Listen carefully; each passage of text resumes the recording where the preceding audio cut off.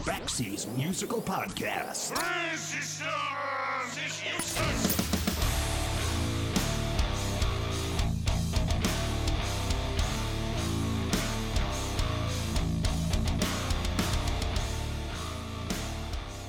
Over the last few years, we've looked at a lot of very influential music by a lot of very influential people. Some of these artists would go on to sell millions of copies. Others may have only sold dozens. But that's not always the point. Sometimes an artist inspires others through the music that they've released, and there are also times when that music inspires others to release the most important music of their careers. Occasionally, you'll find someone who does more than just inspire from a distance. Sometimes they actually have a hand in creating something astonishing with somebody else through collaboration or production, or by providing guidance in a way that makes something incredible, timeless, and completely unique.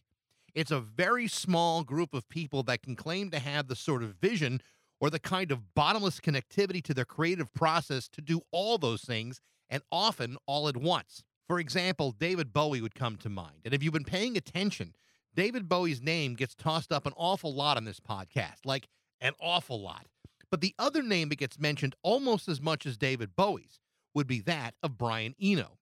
It would be Eno who would inspire David Bowie in a way that would change and regenerate the course of Bowie's career. Without Eno, Bowie's influential Berlin trilogy might not have taken the same direction had Eno not been a part of that collaboration. Albums like Low, Heroes, and The Lodger, these were all albums that are still considered to be among the most groundbreaking of Bowie's career. Would he have gotten there without Brian Eno? Maybe, maybe not. Either way, it's impossible to understate the importance of what Eno meant to those records. Brian Eno's career is a long and fascinating one. It's a career that almost defies description because Brian Eno isn't simply a musician. In fact, Eno would argue he's not really a musician at all. He's an artist that provokes a level of creativity from himself and in others that's probably been unmatched since perhaps the Beatles. And that may seem like a pretty bold statement, and it is, but I'm hardly the first person to make that comparison. Because when you consider the depth and sheer creative volume of what Brian has been responsible for over the last 50 years, you begin to realize that we're talking about arguably one of the most towering musical innovators in history. So where do you start? How do you pick just one record from Brian Eno's massive discography with 27 solo records, 26 musical collaborations, production credits, and some of the most influential albums in history, to his countless innovations combining art and sound and technology? From his deep involvement into ambient music to his countless art installations to the use of technology to push creativity to its very limits and beyond, where do you even begin? Now, I could have chosen from a whole stack of records. I could have picked his 1975 album, Another Green World. I could have chosen one of the two records he recorded with Roxy Music, of which he was a founding member. I could have chosen one of his albums of ambient music, like Music for Airports from 1978. But instead, I chose his 1974 debut solo album, Here Come the Warm Jets, from Backsea's enormous record collection on Backsea's Musical Podcast. But first, today's episode is brought to you by Canna Provisions. Canna Provisions is an adult-use cannabis dispensary with the largest selection of cannabis products in Western Massachusetts, with locations in both Holyoke and in Lee. They offer a warm, unique shopping experience with guides rather than bud tenders. In fact, they're not just a dispensary, they're a destination. Visit cannaprovisions.com. Adults 21, please, and please consume responsibly.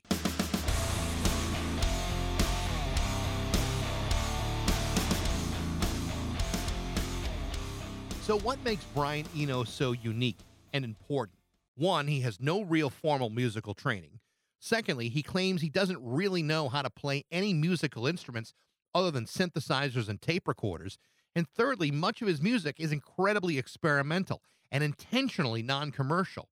What Brian Eno does know how to do is how to discover a conceptual idea and then apply it, sometimes unconventionally, with sounds and available technology to support those initial concepts, and allowing for mistakes to guide him to the next level. Now, you might say, well, that sounds like a pretty shitty and inconsistent way of making music. And for some people, that might be true. Perhaps that sort of free-form way of thinking would be too dangerous for some, maybe too inconvenient or unproductive. But for Eno, the calculated risk of chaos often created conflicts that were far more interesting than the conventional music that you might have been expecting to hear. When Brian Eno produced Remain in Light by Talking Heads in 1980, he chose to record individual pieces of music, percussion, guitars, vocals, and then assemble each part like pieces of a puzzle, with not just the four members of the band, but with side musicians who played without entirely knowing for sure what they were playing too, all of which was added to complicated polyrhythms and tape loops in which songs were created by multi-layering each part. It's a method of creating music that was similar to the modular recording style used by Brian Wilson of the Beach Boys, with good vibrations and pet sounds, but on steroids. The final result was one of the greatest pieces of musical production in history. And while I wouldn't dream of diminishing the important contributions of any of the members of Talking Heads in making that album, it's hard to imagine its greatness without the genius of Brian Eno. It's also one of the reasons why Brian Eno would produce 4 of their albums. So who is this guy? And why would you choose to record a record this way? Again, great art isn't always about convenience. More often than not, it's about the inconvenience that generates the highest level of creativity. That's what Brian Eno has always tried to accomplish since joining Roxy Music in 1970. At first, Eno was invited to play synthesizer in the band after a chance meeting with saxophone player Andy Mackay. Eno would record 2 albums with Roxy Music, but Eno was more interested in experimentation than with the glam rock crooning style of Bryan Ferry. Eno was more interested in creating new sounds and using tape recorders as a musical instrument and running them through the soundboard during live performances. That sort of experimentation caused a power struggle between the two Bryans. The breaking point came when Eno would appear on stage dressed more flamboyantly than their lead singer, causing Ferry to feel upstaged. Finally, in 1973, Eno quit Roxy Music and ventured out on his own. Brian wasted almost no time mapping out his next move. Within a few months of leaving Roxy Music, Brian Eno began the first of multiple collaborations with guitarist Robert Fripp from King Crimson. Between Eno's experimentation with tape looping and Fripp's famous arpeggiated style of Frippatronics on guitar, they created the 1973 album No Pussyfooting.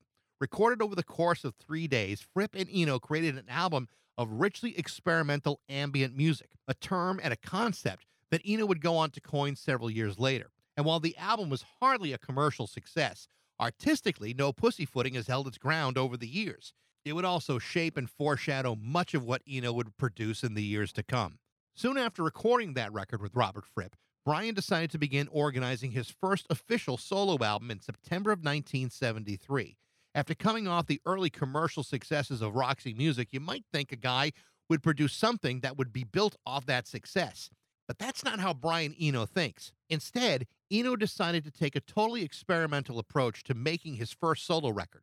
Rather than put together a backing band of like-minded musicians, he instead intentionally assembled a group of 16 artists that had nothing in common musically. Eno wanted to see where the incompatibility would take him by creating an atmosphere of creative chaos. This was a band that once again included Robert Fripp, but also his King Crimson bandmate, bass player John Wetton. He also invited nearly all of his former Roxy Music bandmates, including Andy Mackay, Phil Manzanera, and drummer Paul Thompson, plus guitar player Chris Spedding, Hawkwind drummer Simon King, bass player Busta Jones, and several others, including the gospel vocal group Sweet Feet. Again, this was all intentional in hopes of drawing conflict out of people and putting them in a unique and competitive situation. To understand how he managed this, you should also understand the other important development from Brian Eno known as Oblique Strategies. This was a project that Eno had been developing over a number of years. Oblique Strategies were a series of 100 cards in which each one expressed a different suggestion that was meant to stir up the creative process. Some cards would ask the reader to think at a different speed or move sections around, or would ask the reader to consider old ideas or simplify new ones. It was an idea originally created by German visual artist Peter Schmidt in 1970. Eno developed that idea, doubled the number of cards, and then used them to achieve a broader range of creativity. Or sometimes they were used to clear up a creative block. Eventually, the Oblique Strategy cards would become available to the public in 1975, and since then, several revised editions have been released, and they're actually pretty effective in all kinds of applications. For the purposes of making music, Eno would use the same concepts to draw out individual creative possibilities for all 16 musicians. In fact, the first card drawn stated, "Honor thy error as a hidden intention," which is exactly how Eno would go on to record the record Here Come the Warm Jets in September of 1973. The songs on the album were built from relatively simple but compelling melodies. Each song was constructed with complicated layers by stacking sounds on top of each other, compressing others, and turning the final mixes into something that was nearly unrecognizable to the very musicians who played on them. The arrangements had texture and complexity and were assembled in a way which had never been tried before. To keep the musicians focused, Eno would communicate his ideas by dancing through body language, feeling as though it'd be the most primal and visceral way to direct each musician as they recorded their parts. Lyrically, many of the songs were intentionally recorded to sound like gibberish. In fact, the original lyrics were nothing more than nonsense syllables that he sang from deep in his subconscious. He would then go back and reinterpret what he had sang into actual words and concepts. Then he would transpose them back into the song after the song had been largely completed as a final piece of the puzzle.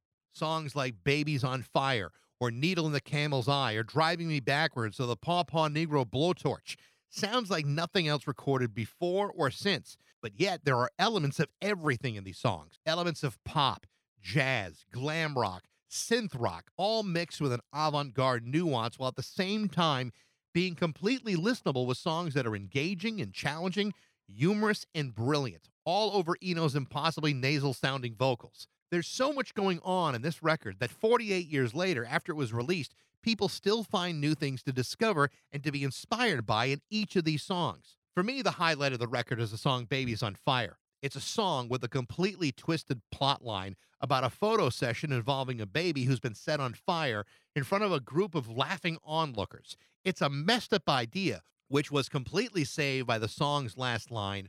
All the instruments agree her temperature is rising, but any idiot would know that. That's freaking genius. Here Come the Warm Jets would be released in January of 1974 and would be seen as a brilliant masterpiece of an album and recognized as one of the greatest debut solo records of the 1970s, which it is. But more importantly, this would be an album that would unlock new ways of recording, new genres of music, and new ways of listening to music in general. It wasn't just a great album, it was an essential one. Sadly, the tour for Here Come the Warm Jets would be cut short after Brian suffered a collapsed lung, yet he would be recording again by the end of the year. But while recovering, he began to experiment even further making ambient music, and then eventually releasing it the following year. Since then, Brian Eno's career has taken multiple twists and turns, collaborating on or producing records with the likes of David Bowie, Talking Heads, Paul Simon, Genesis, U2, Ultravox, Coldplay, John Cale, Devo, Laurie Anderson, Sinead O'Connor, David Byrne, and many, many others. Eno's work, his vision, and his endless creativity have amounted to an astonishing body of work, and his influence in popular culture, music, technology, have been present ever since. He's done everything from advancing production techniques that are still used today. He's in part responsible for introducing world music to the West. He's developed musical therapy initiatives for orphan children in areas of the world that have been ravaged by war. There have been asteroids named after Brian Eno. And of course, there is the music, and a whole lot of it. And his 1974 album, Here Come the Warm Jets, is an astonishing and essential place to start. Thanks for listening to the show. I hope you enjoyed it. Again, thanks to Canna Provisions for their support. You can support them in either of their locations in Holyoke or Lee, Massachusetts, or online at cannaprovisions.com. If you enjoyed the show, you can email me at baxandrock102.com. I'd love to know what you think. And again, thanks for listening to Baxi's Musical Podcast.